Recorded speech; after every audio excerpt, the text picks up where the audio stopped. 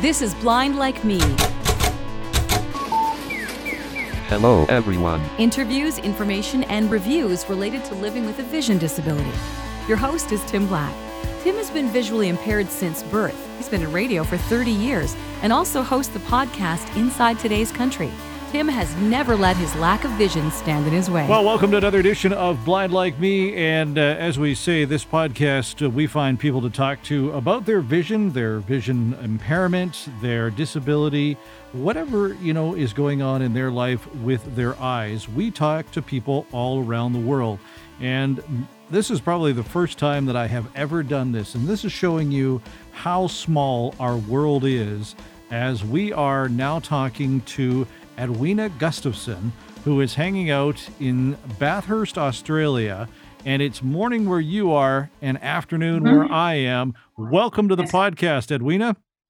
Thanks, Tim. Thanks for having me. I'm happy to be here. This is the first time I've ever connected to somebody in Australia, and I tell you, it almost hurt me to figure out the time change.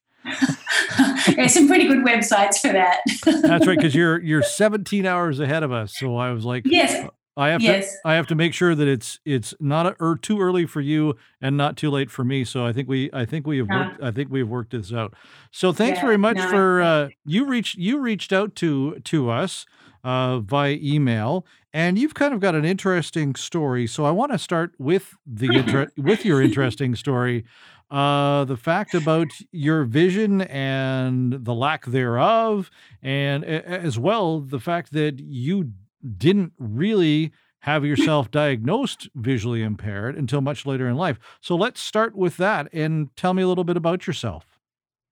Well, I had, just starting from what you just said, Tim, I had absolutely no idea I was vision impaired. In Australia, we say vision impaired. I've noticed you say visually impaired. So that works.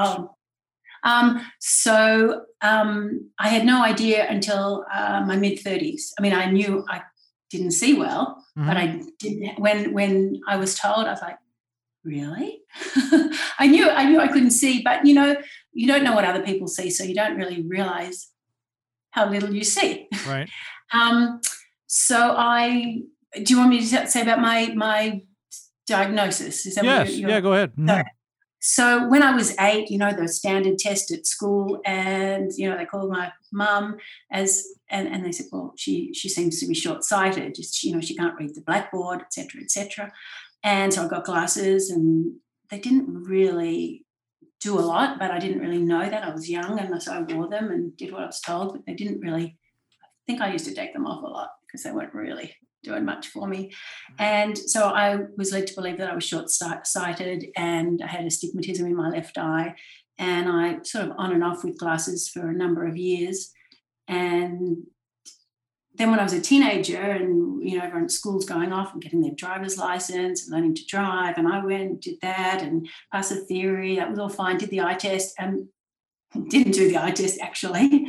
The lady said to me, can you read that chart? I'm like, what chart? Where? I couldn't even see where the chart was. Right. And I was wearing contact lenses at the time. And so that was a bit of a shock for me. And as a teenager, when you just want to reach those milestones, the driving and thing, and you expect to reach those milestones. And so that's when I really went, okay, well, something's going on here. And I stopped wearing my glasses because they clearly weren't doing much. And actually at about 21, so I didn't really wear them, and I somehow traveled around the world on my own for a couple of years at 18, 19, 20, something like that. I don't know how I did that, but I did that. And then when I came back in my early 20s, I actually decided to go searching for my vision. I had this feeling that I could see, and I just tried all sorts of things, acupuncture, kinesiology, all sorts of alternative natural things, everything I could find, because I felt really let down by all the optometrists that I'd seen. And what I had done actually is I set myself on a path of healing and self-development for a decade, which I didn't actually realize I was doing. And all the time I was like, I want to see. That became like a mantra, possibly even a slightly an obsession, maybe not an obsession, but a very strong intention anyway. Mm-hmm. And then I wasn't wearing glasses. I'm just trying to think what happened. And I was a massage therapist during those years, not because I couldn't see, but just purely because I was very drawn to that work. Right. And so being in that work environment on my own in a room with people, I didn't have to encounter the kinds of things that would maybe have made me realize what my vision was like. Mm-hmm. You know, I wasn't sitting at a computer. I wasn't out and about. I was in a non-visual work. Mm-hmm. So then I found myself picking up on stuff with my clients more and more and more. And the short story of that is that I transitioned from being a massage therapist to a psychic without realizing it. Mm-hmm. It's what people called me. I didn't call myself that. Right. I found people come to me because they heard their friends had some good advice from me or some insight. Right. And short story is that people stopped wanting to get on the table and the massage table, they just wanted to ask questions. Then they stopped coming in and they started phoning me, and then I went online and here we are. So that's what I do now, entirely online, phone. And when I started doing that work, I lost my vision for close-up. So I have what we call in this country, I don't know if you use this term, I have a print disability, which means I can't read regular print at all. Right, okay. So I've lost my close-up vision now, but that happened pretty swiftly at the same time that the other vision, if you like, started. So you kind of went from one vision into the next. What was walk me through the whole experience of losing what you had, but then gaining what you have? Oh, that was pretty far out. Reading was never easy for me, but I didn't realize it. I remember in primary school feeling quite self-conscious about, reading aloud. You go around the classroom when you're young and you read one sentence, the next person reads the next sentence or paragraph or whatever. And I used to dread those early, primary school. I remember those. I remember those days. Yep. How were they for you? Could you read that? I was the same thing. I mean, I could read, but it was a challenge for me. Nose in the book. Yeah, nose in the book, or I don't know if they have them in Australia, but back in the day, we had the closed circuit TVs that had the little cameras on them. They were called visual text. And I still didn't do it. And even today, I don't like doing it. If somebody says, Me neither. It's like, there's technology that can do that for you now. So continue with that. That was a challenge for you then. So reading was always difficult. I didn't know it was difficult. I just thought I had this fear of reading aloud. And I always read slowly, which obviously was such a strain. And pretty quickly after my work was transitioning, if I can say before my eyes, I was going, what is going on here? Pretty quickly, the vision that I did have for reading, which was, I could read the newspaper and stuff, pretty quickly, and I'm talking like weeks, a couple of months, my ability to read disappeared at the same time that my massage clients started wanting to talk to me on the phone and not coming in to see me. Right. Get their gear off and get on the table. Right. Pretty much happened at the same time, and I honestly thought I was going a bit crazy for a moment there. Wow. It all happened very quickly, and I was like an observer. People stopped referring to me as a massage therapist and started referring to me as a psychic. I'm like, what? People would call and say, my friend came to see you for a reading. I'm like, what? I thought that was a massage. And so it was all happening at the same time I was losing my vision for print. So you can imagine that was a lot to digest. And who did you reach out to when that started happening? You started losing the sight. What was the steps of trying to get yourself through that? A lot of time on my own, sitting in a room, thinking. Okay. I was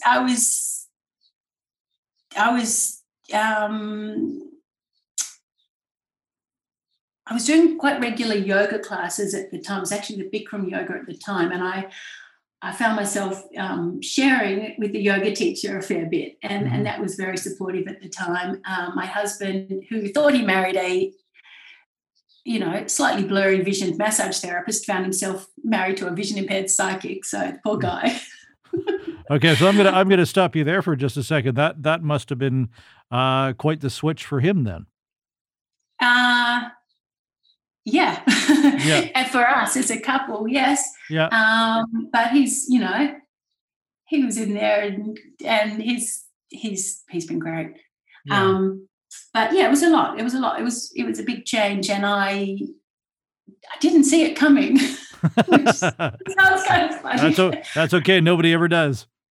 No. In hindsight, I can see that the decade or so of being a massage therapist and living with a vision impairment for so many years, some decades, without realizing it was actually my vision was that poor. I can see how my intuition was. I can see it was always there. In hindsight, I can see that I was, it was always there. That's and right. it was always my way. My vision was always, my way of seeing things was always very intuitive. So no, my husband's been great. He's we've adjusted to the change. And so then when I lost my vision for reading, I was like, all right, I can't see far, I can't see close. I'm really in a pickle. Yeah. And I also didn't know I was vision impaired. So I'm like, I'm going back to the optometrist. And I went to an optometrist, which I hadn't done for, I would say it'd been 15 years or so. And because it was always hopeless, so many of them just scratched their heads and went, that's weird. And I've seen so many specialists and things in my, it was awful. So I went back. I'm like, all right, we need to do something here. I need something. Right. Give me something.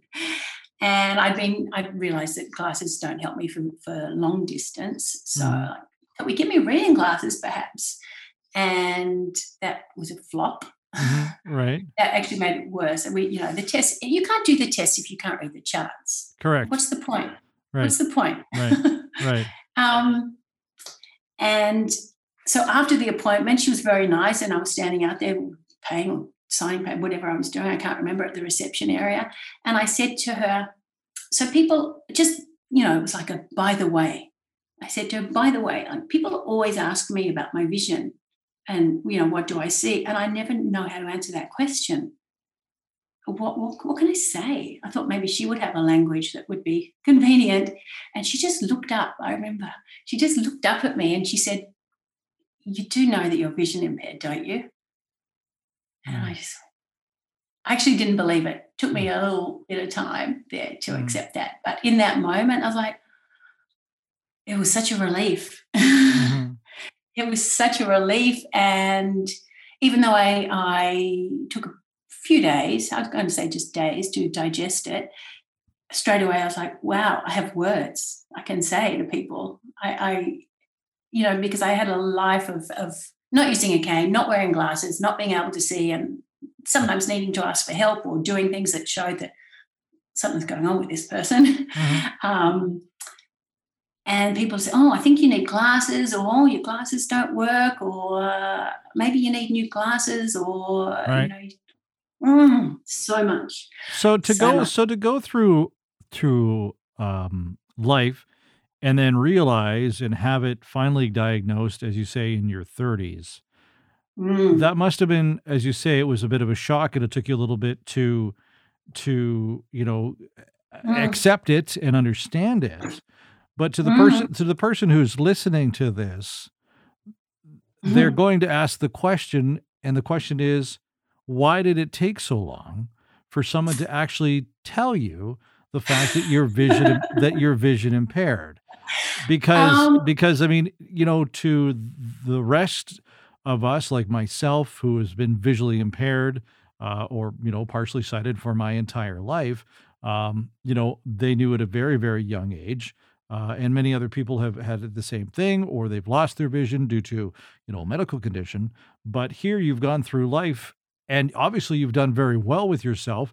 You've traveled, you've become a massage therapist, and life has gone as normal for you as it was, and then all of a sudden, boom, life changes. Well, so look, the fact didn't change. I knew I didn't have good vision. Right. I just didn't have a label. So you were waiting for the label.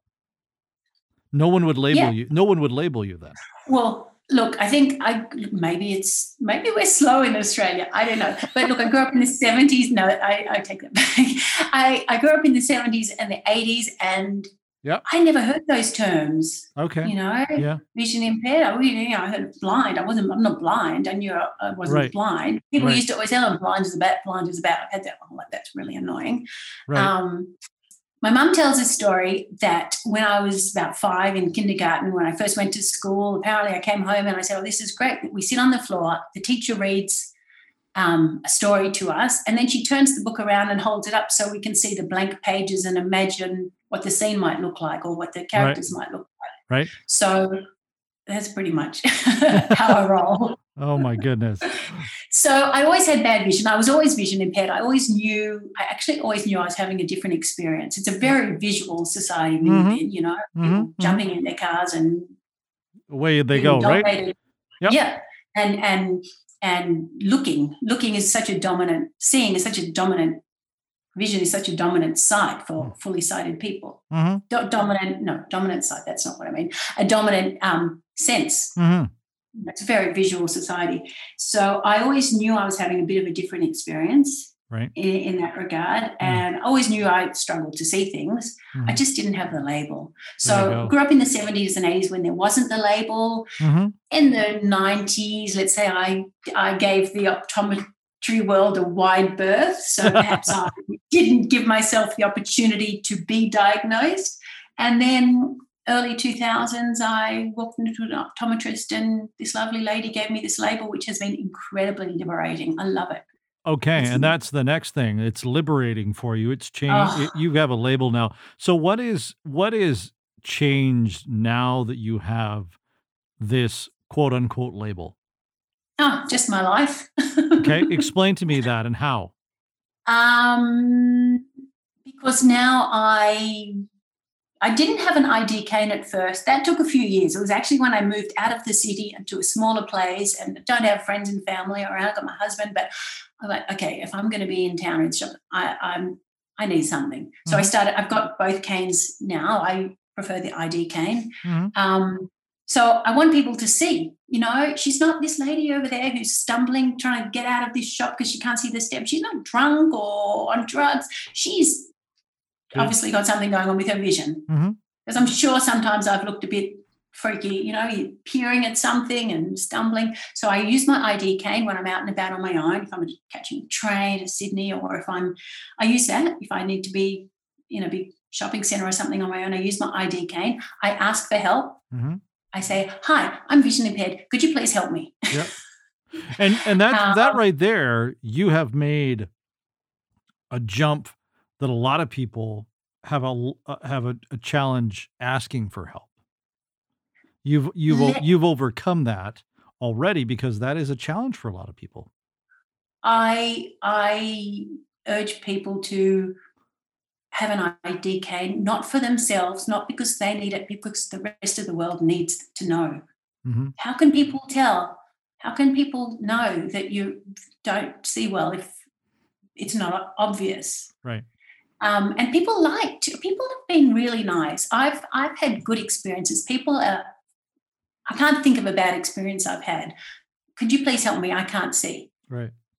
And sometimes you can't find the person to ask for help, so you have to ask somebody else as well. People will say, just find someone, ask for help. Not so easy if you're at a train station or something. Yep. So sometimes people offer to help. And people like to do good deeds. I believe people like to be that good Samaritan or that helpful person. And, let's give them those opportunities.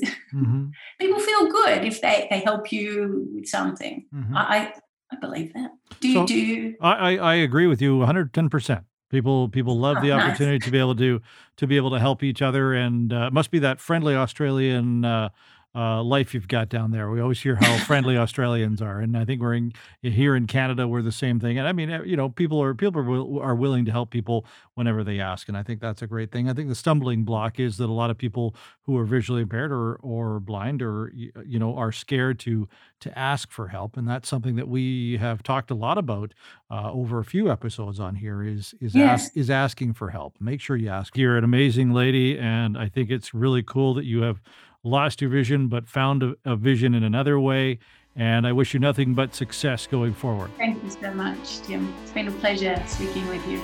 Thanks for listening to Blind Like Me. If you have a comment or suggestion about future casts, drop us an email to blindlikeme@outlook.com. Blind Like Me is a TimBlackOnAir.com production.